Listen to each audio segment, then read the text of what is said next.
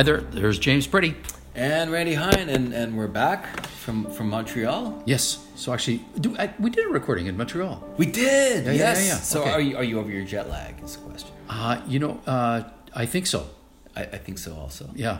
I am tired though. It might just be the new normal. I don't know. We're just always tired now. Yeah. We always want an afternoon nap. Yes. But anyways. But we had this good time. We are back. And you've kind of been back at it longer than me. We got back, late Thursday night? Yes. But I took the weekend off. It was very kind of you.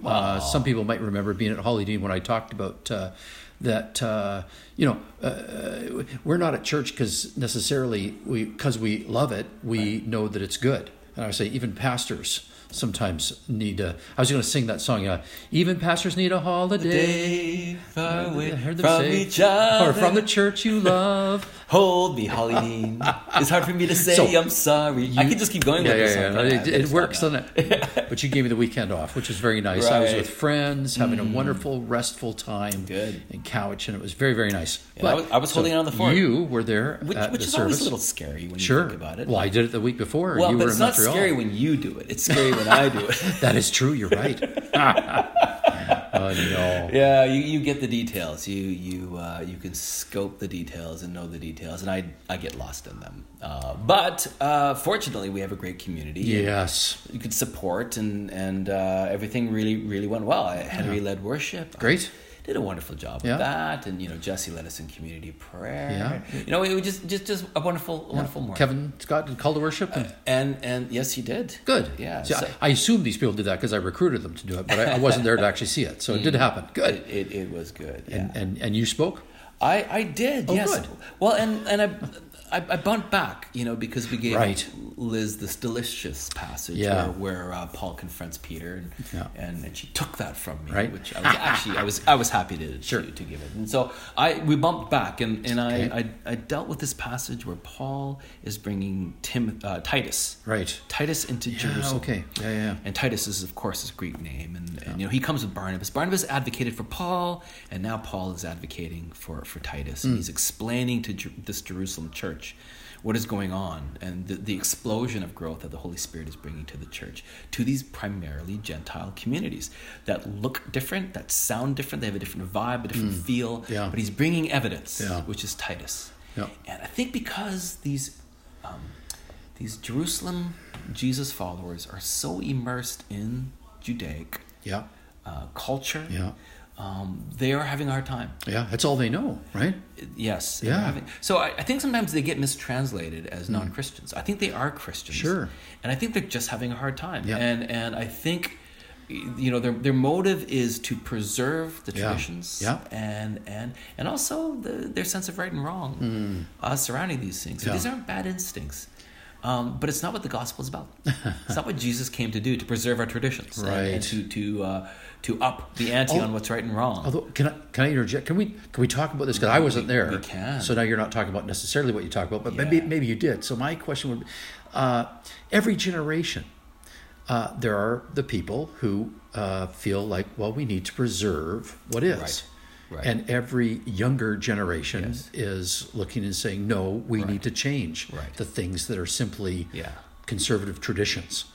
And so we're living in that now. Well, and what makes that even more scary / absurd is that we look back 100 years ago and say, what were the fundamental issues that we would move on? Yeah, that's right. And we find some of them horribly laughable. Yeah, and so that's right. Because successful generations, you look back at the past, you say those conservative people were wrong. Right. But I know I'm right in my generation, in my conservatism. So I'm not. This phrase "progressive theology" is a hot button phrase. Sure. And I don't want to delve into that. But what I would love to say is that Paul does give us another way to think about these things. Okay. And not here. Fortunately, in this particular passage. Oh, I see. Further in Galatians. Okay.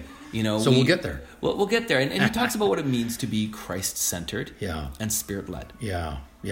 And what is it in these days for us to be Christ-centered and Spirit-led? And so that will always challenge whatever our current assumptions are. Right. So it's not that the gospel changes. It's not that God changes. Right. It's not that the scriptures change. Right. It's that maybe our understanding in our day and the application of some of the social things. Well, yeah, and different. We do have to ask the question though: what are we doing to bar people? You know, I mean, for us, it isn't circumcision today. Sure. Hopefully. Yeah, hopefully. Nowhere. Yeah. But, you know, we have other ways of barring people. I was using this silly, illustration and analogy that I couldn't get into the Basilica de Notre Dame in Montreal because I didn't have $8, to get through the door as admission into this cathedral.